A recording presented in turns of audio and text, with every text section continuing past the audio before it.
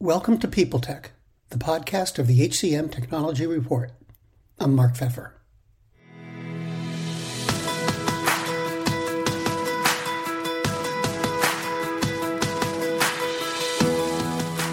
My guest today is Stephen Rothberg, the founder and chief visionary officer of collegerecruiter.com.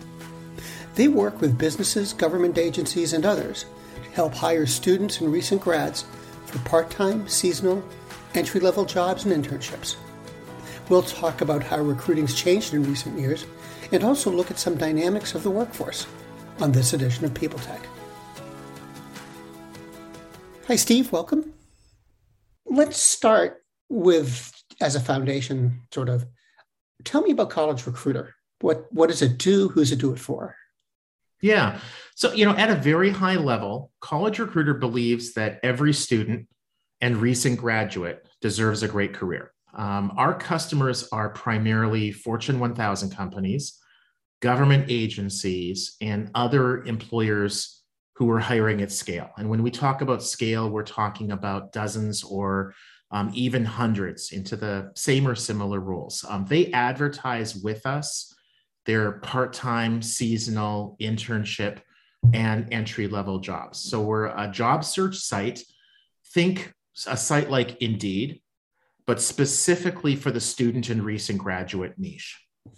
And you changed your business model. First, can you tell me when you did it, but also what did you do? Yeah, so back in 2016, which it's hard to kind of get this through my mind, but that's 6 years ago now, we started to have a very small number, but rapidly growing number of our customers, or employer customers, who basically were saying things to us like, hey, we're buying this unlimited job posting package from you on an annual basis, and it's $12,500. We're happy with the candidates that we're getting from College Recruiter, but we just wish we would get more of them. Can we pay you more money? Literally, a couple of them said, if in return, you can give us, 3, 4, 5 times the number of candidates. Years before, I had been to a presentation by a guy named Guy Kawasaki, and Guy was the Apple evangelist. I think it was literally his job title. And in his presentation, he was talking about one of the investments that he had made in some startup company that, the way he described it, the founders refused to sell their product to customers who would not, unless those customers agreed to use the product how it was intended to be used. So, if you've got a screwdriver, you cannot use that for anything other than, screwing it, screwing things in. And he just kind of had it out with them after a while. It's like, if a customer is looking to give you money, you as a business owner should try to find a way of making that easy. So in 2016, when we started to have some of these customers saying, can you send 3, 4, 5 times as many candidates to us, and we're willing to pay more for that, we needed to figure out a way of making that happen. And what we did is we looked around at other organizations in our industry and some outside of our industry who were doing that already.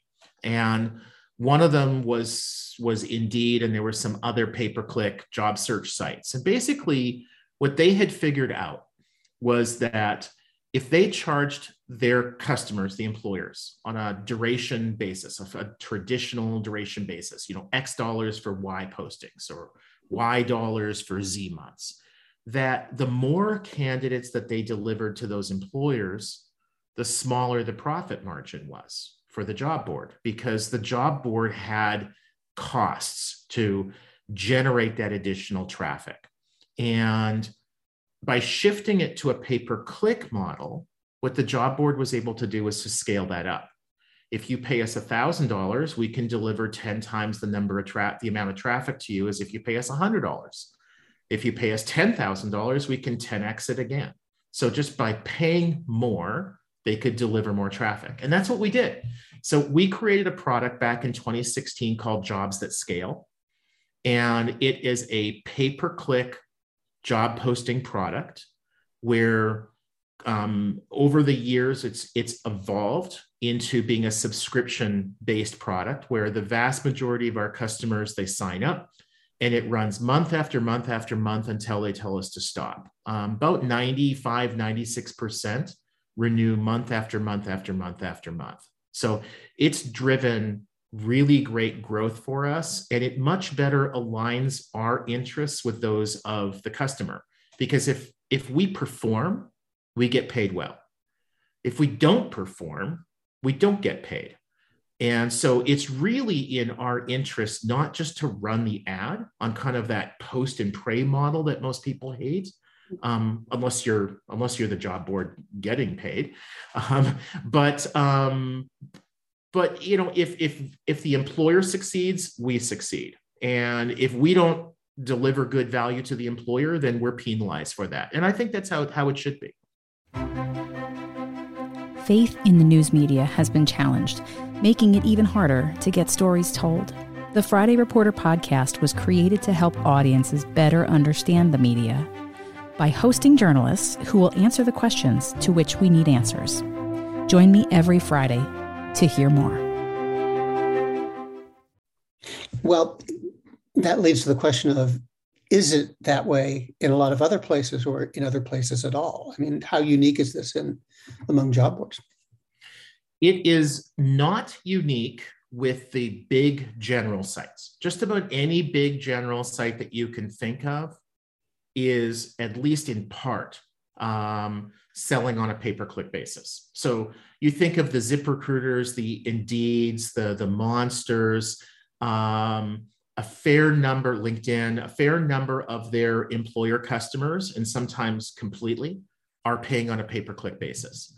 What was, we think at the time in 2016, unique was for us as a niche job board to have migrated our customers from the traditional duration-based model to a performance-based model. We think we were the first niche job board in the world to have done that. There were other niche job boards that were selling on a pay-per-click basis, but as far as we could see, they always had been. It's one thing to start off that way. You sort of only have customers that are oriented to buying that way. But when you have customers that are used to buying on a traditional duration basis, and you have to educate them about why it's better to buy on a pay-per-click basis, that has a whole lot of challenges. What was also really interesting to us, quite surprising, was how different the skill set of our employees needed to be. Critical thinking skills and ability to really see math, to see numbers, and to see at a glance, is this profitable? Is this not profitable? Is there a problem with this campaign? Is this campaign succeeding? And just to see those at a glance, that was a whole different skill set that we found we needed. And the people that we have now have that. So you started this in 2016, and it was last year, 2021, that you expanded it internationally. Am I right? Yeah. Yeah. So what did that involve? Yeah. Well, remember, a couple minutes ago, I was saying that in 2016, we had a really small number of customers that were saying, hey, you're helping us with, these all-you-can-eat packages. If we paid you more money, could you also help us, by driving more candidates, or could you help us in this way? The same sort of thing started to happen a couple of years ago. We had, again, a small number of customers that, completely unrelated to us, were centralizing their recruitment marketing budgets. Recruitment marketing in most organizations used to be highly decentralized. You'd have a very small budget at the headquarters level. And if you were a big box retailer, each store manager would have his own budget. And he might run ads in a newspaper or put up flyers outside the store or whatever. And recruitment advertising was highly local. What started to happen not many years ago was you started to have more and more employment branding people hired into these large organizations. And you started to have the more of the programmatic vendors really emerging and gaining popularity. So the Jovios, the PandoLogics, Parengo, which became Radency's product, Appcast, et cetera, really started to emerge.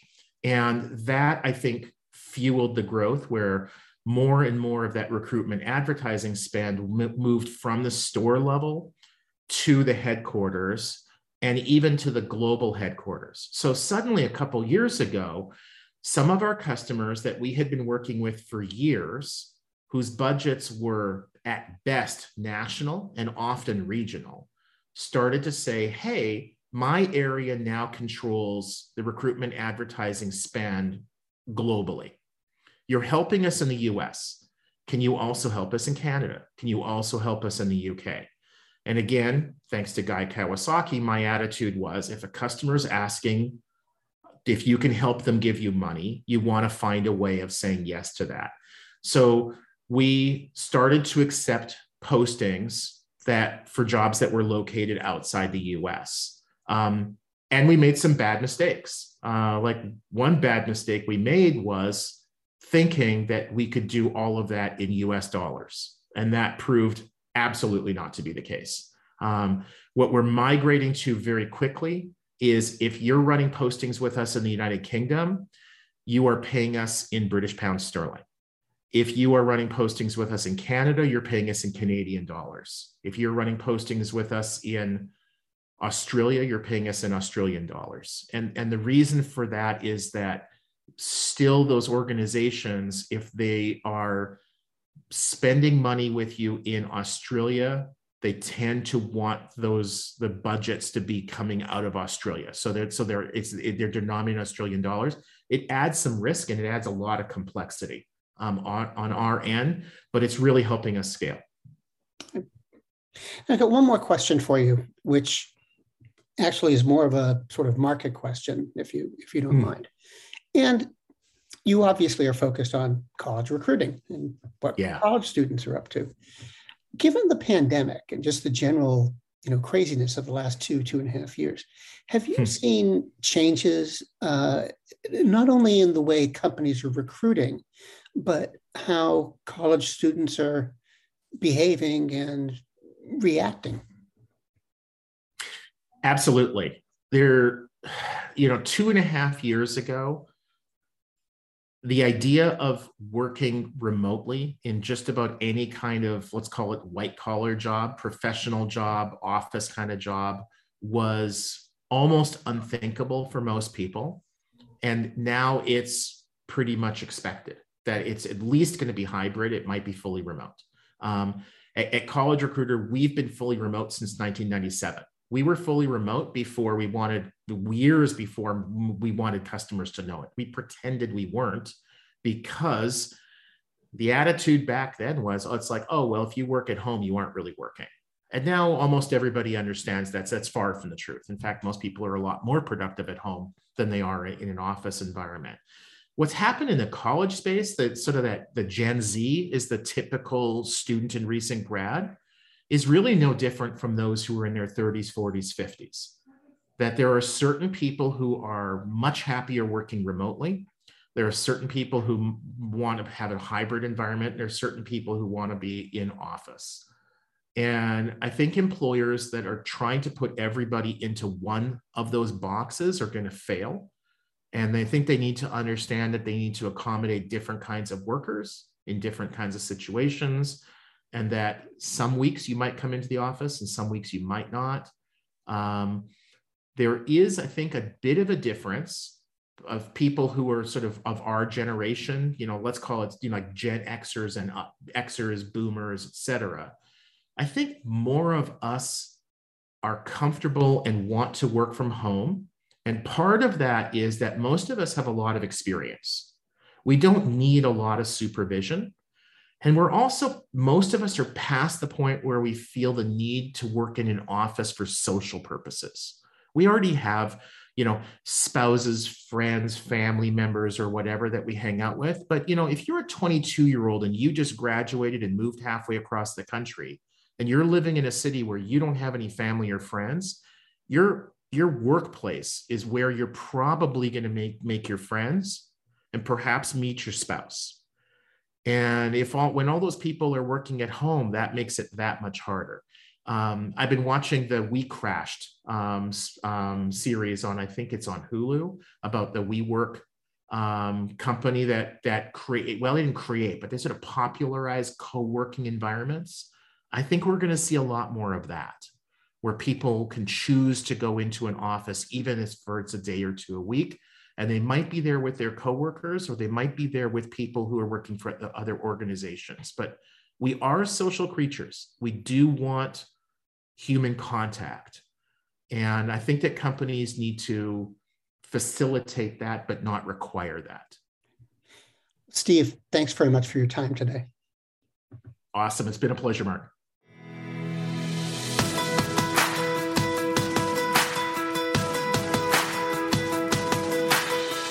My guest today has been Steven Rothberg, the founder and chief visionary officer of College Recruiter. And this has been People Tech, the podcast of the HCM Technology Report. We're a publication of Recruiting Daily. We're also a part of Evergreen Podcasts. To see all of their programs, visit www.evergreenpodcasts.com. And to keep up with HR technology, visit the HCM Technology Report every day. We're the most trusted source of news in the HR tech industry. Find us at www.hcmtechnologyreport.com. I'm Mark Pfeffer.